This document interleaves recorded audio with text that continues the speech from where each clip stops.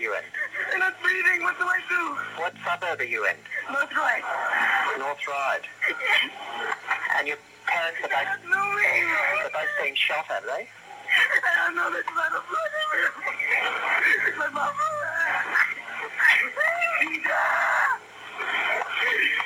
Just tell them. Yeah, we will. We're sending an ambulance now.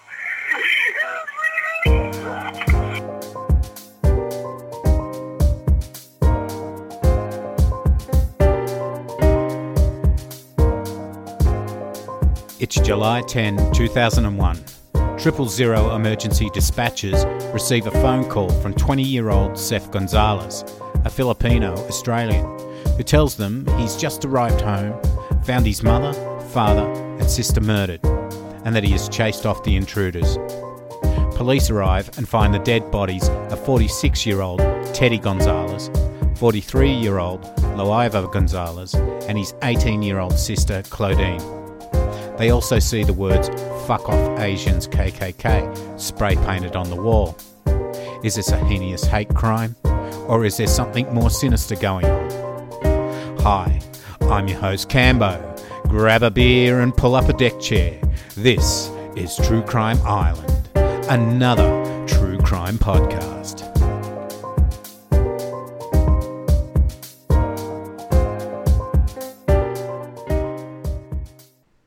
So let's get a bit of background on the Gonzales family.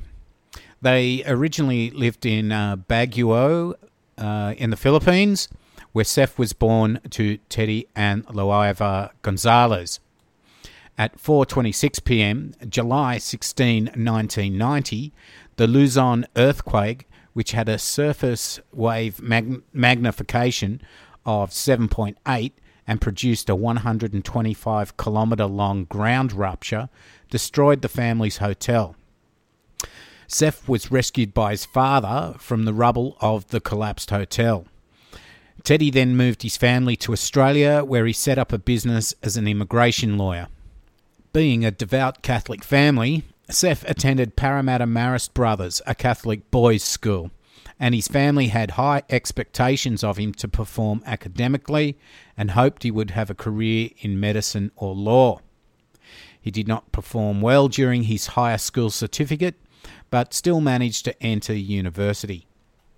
He attended the Uni of New South Wales on the Warrane Residential College at Kensington, New South Wales, and had failed a bridging course in medicine and was facing expulsion from a pre-law course at Macquarie University. His parents were very controlling and had even sent their daughter Clodine to Melbourne to complete high school after disapproving of her boyfriend. Clodine had returned home for the school holidays and had only just celebrated her 18th birthday the day before she was murdered, and had planned to return to Melbourne in a few days' time. Melbourne's about 720 kilometres away. Sef tried to cover up his poor performance at university by falsifying his results, but his parents found out and they threatened to take his car away from him. He had also argued with his mother about his girlfriend 4 years his senior, and his parents had threatened to disinherit him. His girlfriend eventually left him and went back to her old boyfriend. So Sef is young, frustrated, and can't see any way out of his predicament. Police were to find that Sef's sister Clodine had been strangled, struck at least 6 separate blows to the head with a baseball bat, and stabbed many times with one or both of the knives that were missing from the kitchen. She suffered 5 major stab wounds to her neck and 2 major stab wounds to her chest or abdomen. Loiva, Sef's mother, suffered multiple stab wounds and cuts to her face, neck, chest and abdomen. Mrs. Gonzales' windpipe was completely transected. That is, the upper half of the windpipe was completely severed from the lower half. Teddy Gonzales suffered multiple stab wounds to his neck, chest, back and abdomen. One of the stab wounds penetrated his right lung, another penetrated his heart, and another partially severed his spinal cord. As you all well know, True Crime Islanders, in cases where a spouse or family member is killed, police will always need to interview close family members to rule them out, and it is often the ones that are close that will be the perpetrators. So when police interviewed Sef, he initially came up with the following alibi. Sef told police he'd gone to his father's Blacktown law office around lunchtime to fix his father's computer. He then was out for the rest of the day until around 8 p.m. when he picked up his friends and went into Sydney to play video games. At around 11:45 p.m, he returned home and noticed a noise coming from inside the house. When he entered the building, he said he saw his father's dead body and had chased off the alleged killers.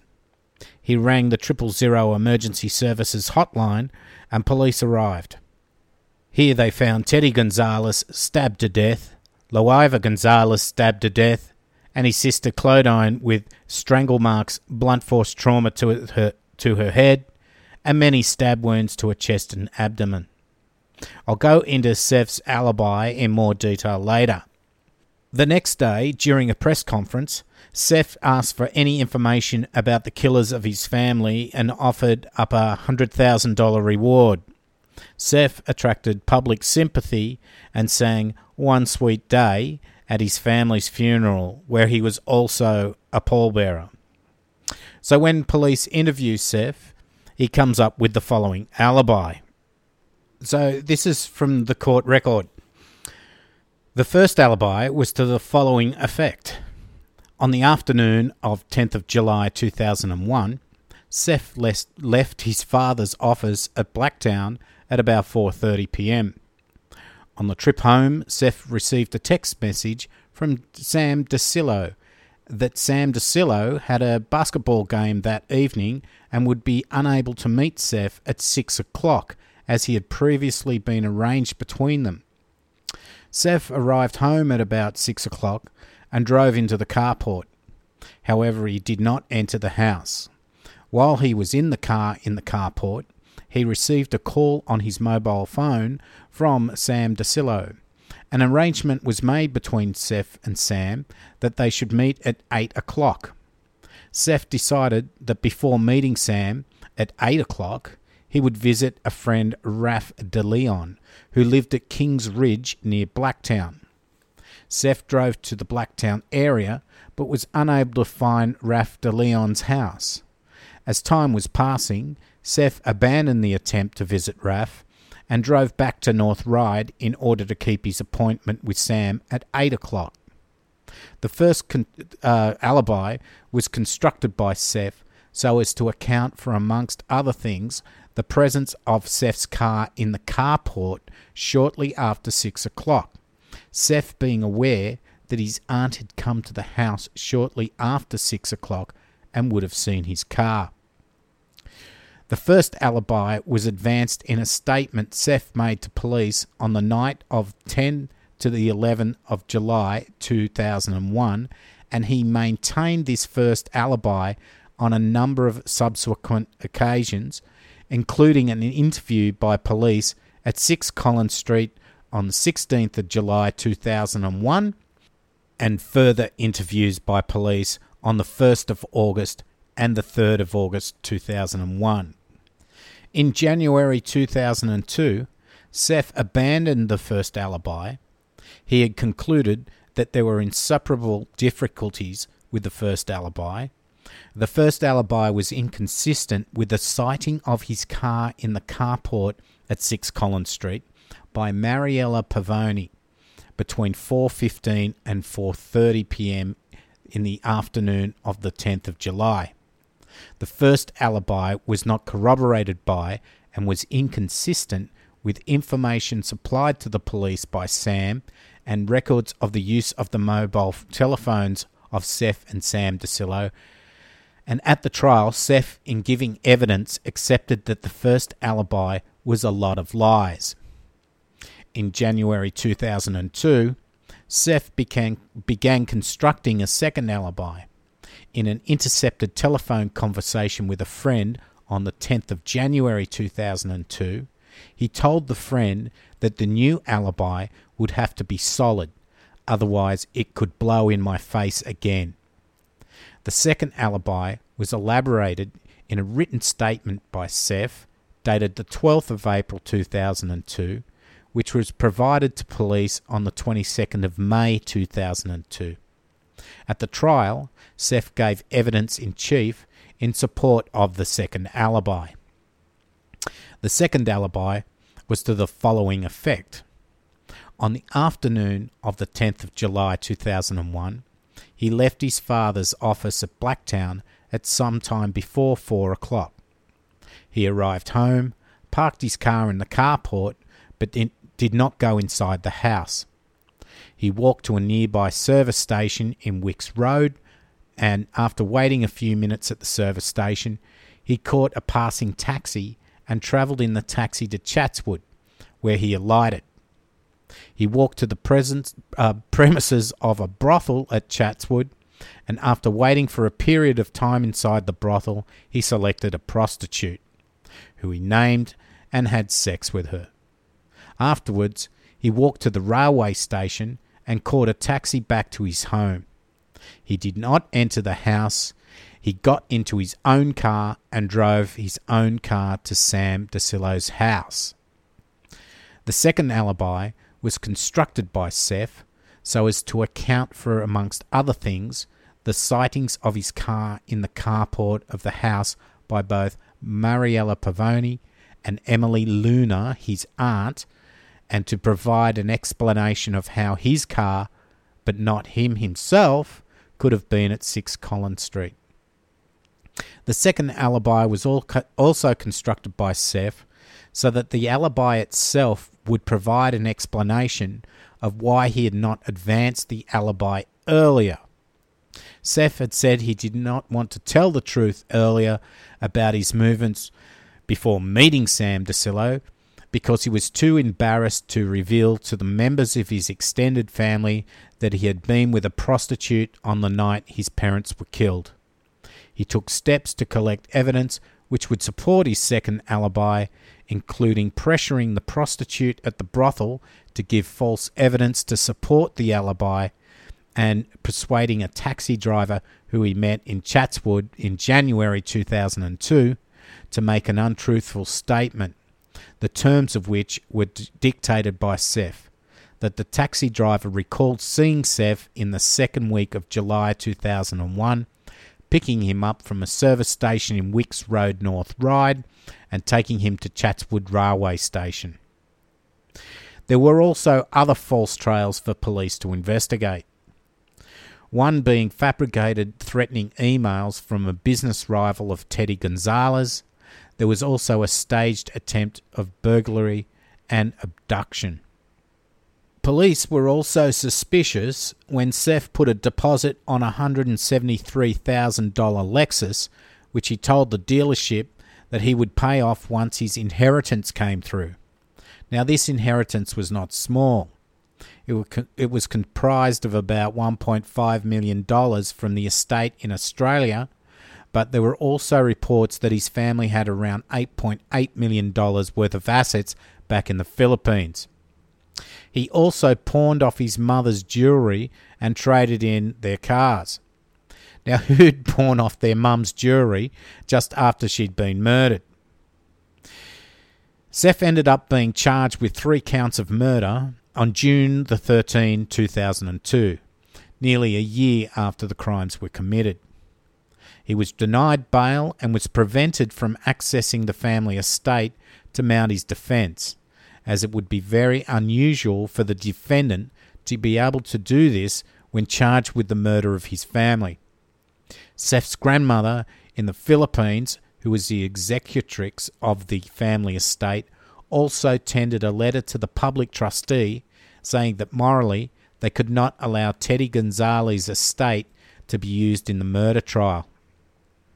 In her letter, it stated, "Words cannot describe and convey our grief, loss and outrage over what befell him, our daughter-in-law and our granddaughter. We refuse any part of the estate of our son Teddy to be used in any manner, directly or indirectly, for the defence of Sef. Sef launched legal action against his granny, but this failed, even though his lawyer said his client was entitled to the presumption of innocence.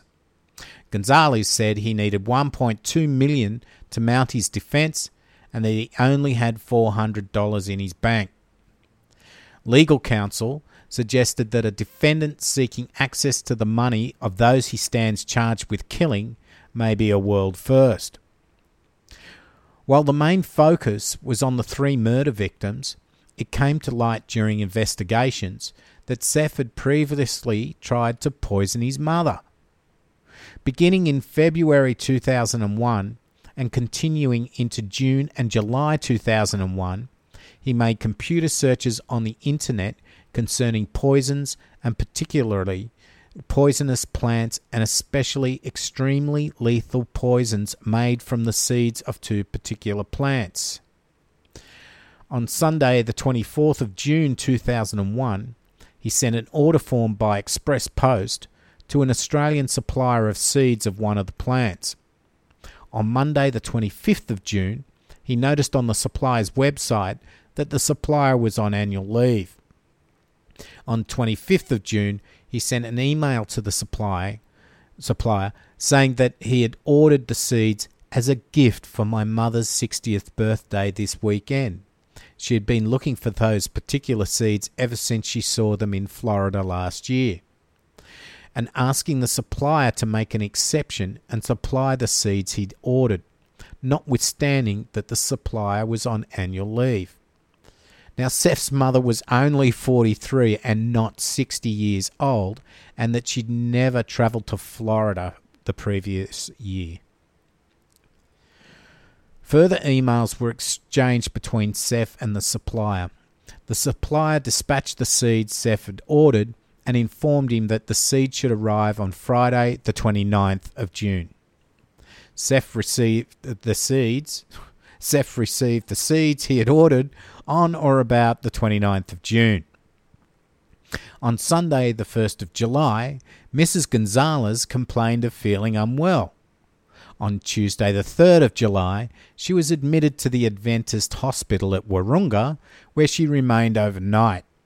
She was discharged from the Adventist Hospital the following afternoon. The doctor who treated Mrs. Gonzales at the Adventist Hospital noticed that Mrs. Gonzales gave a history of 3 days of worsening abdominal pain and diarrhea. Mrs. Gonzales herself attributed her condition to something she had eaten or drunk at a restaurant on the night of Saturday, the 30th of June. The doctor who treated Mrs. Gonzales at the Adventist Hospital formed the opinion that Mrs. Gonzales was suffering from colitis, that is, an inflammation of the bowel, which might have been caused by food poisoning, but understandably, the doctor did not consider the possibility that Mrs. Gonzales had been poisoned by a rare poison extracted from the seeds of a plant. The results of tests which were performed at the Adventist Hospital on Mrs. Gonzales' blood, feces and urine were in fact inconsistent with her condition being due to food poisoning. On the 2nd of July 2001, a well-known food manufacturer received an anonymous letter stating that 3 of its products had been poisoned, that they were now on the shelves of supermarkets, and this is what you get for treating employees like garbage. On July 2001, the Australian Federal Police and the Australian Quarantine Inspection Service received letters, which were in the same terms, purporting to be from concerned employees of the food company, stating that the employees had received anonymous communications to the effect that some of the company's products had been poisoned and that the employees had tried unsuccessfully to persuade the management of the food company to increase safety measures, to remove products from retail outlets and to warn the public. A computer expert who examined computers used by Sef was able to retrieve traces of the letters and the evidence of a fingerprint expert who identified a fingerprint on the envelope in which the letter to the Australian Federal Police was enclosed as being a fingerprint of Sef, that he had composed and sent all 3 letters, that is the letter to the food company and the letters to the Australian Federal Police and Australian Quarantine Inspection Service. After July 10, 2001, a canister containing liquid was found by police in Sef's bedroom at 6 Collins Street.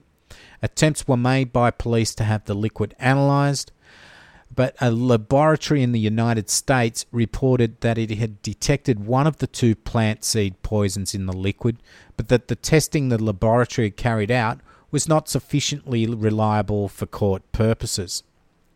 So the trial commenced on April 6, 2004 in the Supreme Court of New South Wales. At the trial, prosecutors would allege that Sef had several motives to kill his family. He was doing poorly at school, and his parents had threatened to take away certain privileges, such as his car, if he failed his uni courses, of which he did fail, and he had tried to cover up the failure by falsifying his results, but he'd been found out. His family estate in Australia was worth a couple of $1 million, plus there was up to $9 million worth of real estate back in Manila. Sef and his sister were the sole heirs of this, and if his family were to all die, then he would become the sole beneficiary. So it was found that the motives for Sef committing the murders were that he was fearful that because of his poor performance in his university studies, his parents might take away his car from him and might withdraw other privileges which had been granted to him, and that he wished to succeed without delay as sole heir to his parents' property. At the trial, Sef raised 2 alibis, both of which the jury must have rejected beyond reasonable doubt. The first alibi, Sef admitted to lying about his whereabouts as he didn't want his family to find out that he had visited a prostitute. At the trial, the second alibi was contradicted by evidence from the prostitute, evidence of records of the brothel, which showed that the prostitute had not been at work at the brothel on the 10th of July 2001, evidence of the taxi driver, and evidence of records of the driving by the taxi driver of his taxi on the 10th of July 2001. Apart from raising the 2 false alibis, Sef laid many false trails with the intention of misleading the police who were investigating the deaths of the members of his family and of diverting suspicion from himself.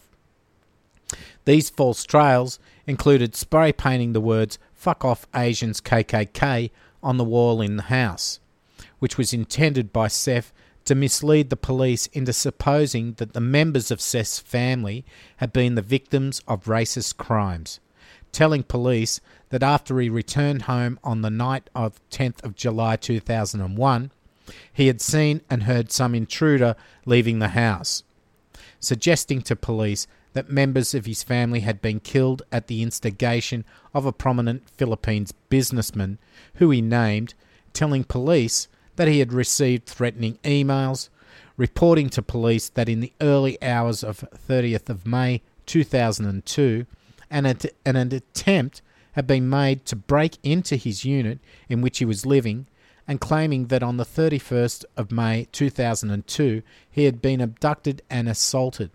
All of these assertions made to police were false and knowingly false. So this was after the murders. He'd told police that he'd been abducted and assaulted, and someone tried to break into his unit, trying to put police off during the investigation. Police had investigated, and the prosecution would allege that on the 10th of July 2001, Mr. and Mrs. Gonzales went to work at Mr. Gonzales' legal practice in Blacktown. They travelled to Blacktown in separate vehicles. Clodine remained at home. On the morning of 10th of July 2001, Sef went to Macquarie University and then returned home.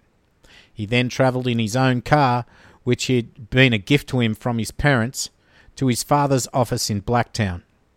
He arrived at his father's office around 1 o'clock in the afternoon. At his father's office, Sef attempted to fix one of the office computers, which was not functioning properly, and he had made some telephone calls for the purpose of the legal practice. Sef left his father's office at some time between 3 o'clock and 4 o'clock in the afternoon and drove in his car to the home at North Ryde. It took him about 30 to 40 minutes to travel in his car from the office at Blacktown to the home at North Ryde. On arriving home, he parked his car in an open carport at the front of the house. Sef had arrived home by the time, which was sometime between 4:15 and 4:30, that Mariella Pavoni, a client of Mr. Gonzales, deposited some documents in the letterbox at the front of the house and observed Sef's car in the open carport. The records for the use of Clodine Gonzales' mobile phone show that a text message using the mobile phone was sent at 4:04 p.m. on the 10th of July, and Clodine was then still alive. At approximately 4:30 p.m, Sef entered her bedroom where she was studying. Sef was armed with a baseball bat or a bat similar to a baseball bat and with one or two kitchen knives which Sef had taken from a knife block in the kitchen of the house. These two knives were the longest knives in the set of knives in the block. Inside her bedroom, Sef, not necessarily in this order, compressed her neck, endeavouring to strangle her, struck her at least 6 separate blows to the head with the bat, and stabbed her many times with one or both of the knives. He inflicted 5 major stab wounds into Clodine's neck and 2 major stab wounds to her chest or abdomen. The cause of her death was the combined effect of the compression of her neck, the blunt force head injuries, and the abdominal stab wounds. After killing her, Sef remained in the house. A few minutes after 6 p.m, Sef's auntie Emily Luna came to 6 Collins Street. She saw Sef's car parked in the carport. She rang the front door of the house, but no one answered, and she left. Although no one answered the front doorbell, Sef was still inside the house. So that was a bit of a close call for Sef. Mrs. Gonzales left her husband's office at about 10 to 5 in the afternoon with an employee named Patricia Tonnell. Shortly afterwards, Mrs. Gonzales parted company with Patricia, and Mrs. Gonzales then drove home to 6 Collins Street in her car, arriving home about 5:30. She entered the house. Very shortly after Mrs. Gonzales entered the house, Sef attacked her with one of the kitchen knives. While Mrs. Gonzales was in the living dining room of the house, Sef inflicted multiple stab wounds and cuts to Mrs. Gonzales' face, neck, chest, and abdomen. Mrs. Gonzales' windpipe was completely transected. That is, the upper half of the windpipe was completely severed from the lower half. That Mrs. Gonzales was attacked very shortly after entering the house is shown by, amongst other things, the circumstances that she was still wearing the shoes she had worn to work with her and her handbag was found on the floor close to her body. Mrs. Gonzales' usual practice when she arrived home was to take off the shoes she had been wearing outside the house and put them in a shoe cupboard and put her handbag in one or other of the two special places. Mr. Gonzales left the office at Blacktown at some time after his wife. Records of the use of his mobile phone show that at 6:23, Mr. Gonzales made a call on the mobile telephone to the landline at 6 Collins Street. This call was not answered. Mr. Gonzales drove to his home, arriving at about 6:50 p.m. He entered the house. Very shortly after entering the house, Sef attacked Mr. Gonzales with one of the kitchen knives. While Mr. Gonzales was still close to the front door, Sef inflicted multiple stab wounds to Mr. Gonzales' neck, chest, back, and abdomen.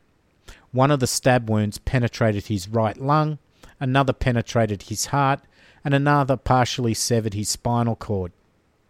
Vastly more force was used by Sef than was necessary to kill Mr. Gonzales. that Mr. Gonzales was attacked shortly after entering the house is shown by, amongst other things, the place in the house where he was attacked and the circumstances that he was still wearing the clothes and shoes he had worn to work, and his briefcase was found on the floor near his body.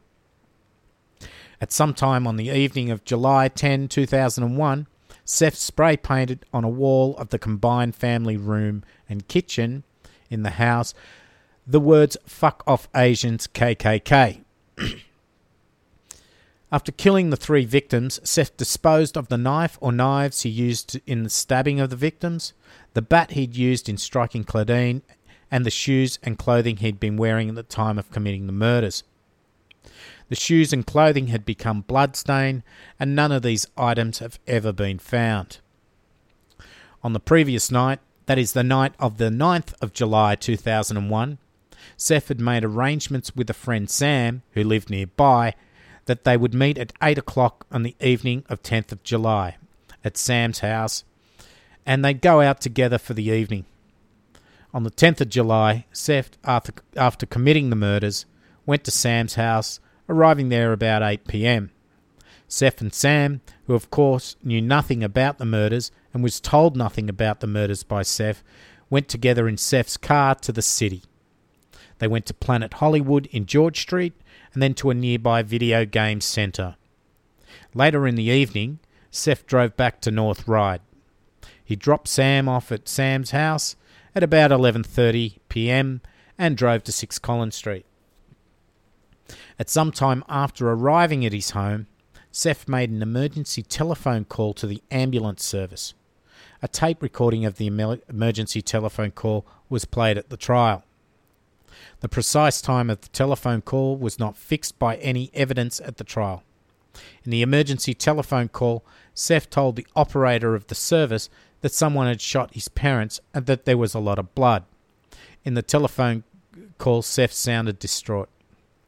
At about 11:30 p.m. in the evening of 10th of July, a neighbour, John Atamian, who lived at 7 Collins Street, that is opposite 6 Collins Street, was woken by the sound of Sef banging on the wall of Mr.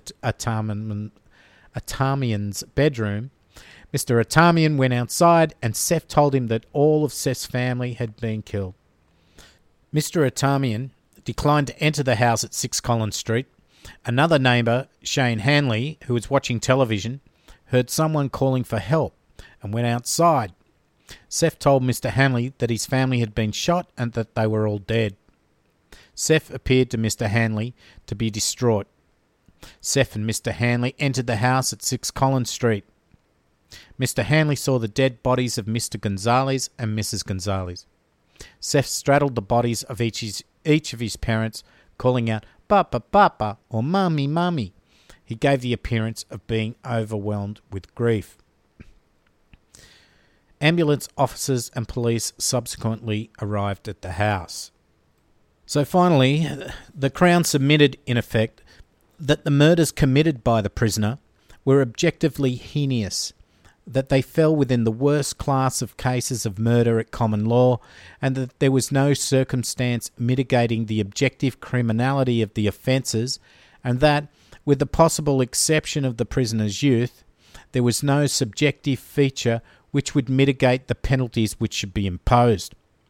Consequently, subject possibly to the prisoner's youth, maximum sentences of life imprisonment should be imposed.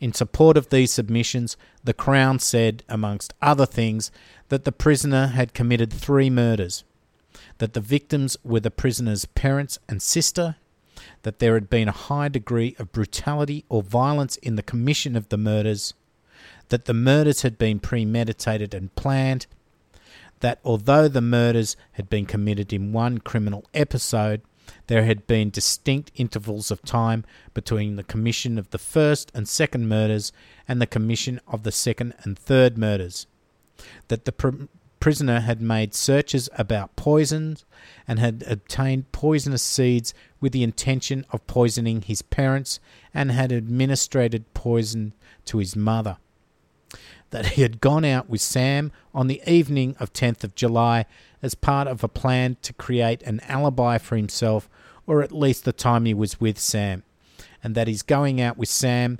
soon after he had committed the murders demonstrated his callousness, that he had acted out of the base motives of ridding himself of threats to his way of life and of obtaining an inheritance from his parents, that he had raised false alibis and laid false trails with the intention of misleading police, that he had not pleaded guilty, that he had not shown any contrition, that he had not provided any assistance to law enforcement authorities, indeed quite the contrary, that he did not have any excuse of having had a deprived background or upbringing, and that he did not suffer from any mental condition which might have mitigated his criminality.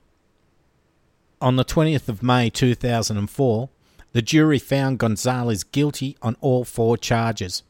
He was sentenced on the 17th of September 2004 to 3 concurrent life sentences without parole for the murders.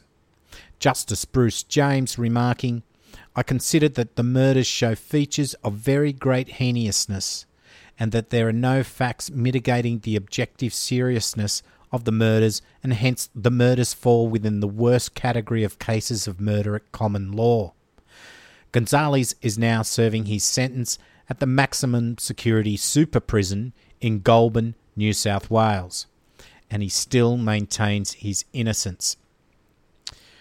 In June 2007, Gonzales was granted approval to appeal his conviction and his sentence. The Supreme Court determined that statements taken from Gonzales by police on the night of the murders may be inadmissible as he was not cautioned. On 27th of November 2007, Sef Gonzales' appeal was dismissed as there had been no miscarriage of justice and his convictions remained. So there you go, True Crime Islanders. Sef was a narcissistic, but he was also a failure. In order to live in his fantasy world, he knew he could only do it by inheriting his family's estate. He was a compulsive liar, but he even failed at that. He had everything, but that was still not enough. He's in prison and his family are all dead. What a waste. So that brings an end to another episode. Sorry for the week's delay in getting this out, but I was off the island for a week or so on holidays. I do try to get each episode out on a bi-weekly schedule, usually Monday nights. But if you just subscribe via iTunes or load the RSS feed into your favourite podcast app, you'll get each episode automatically.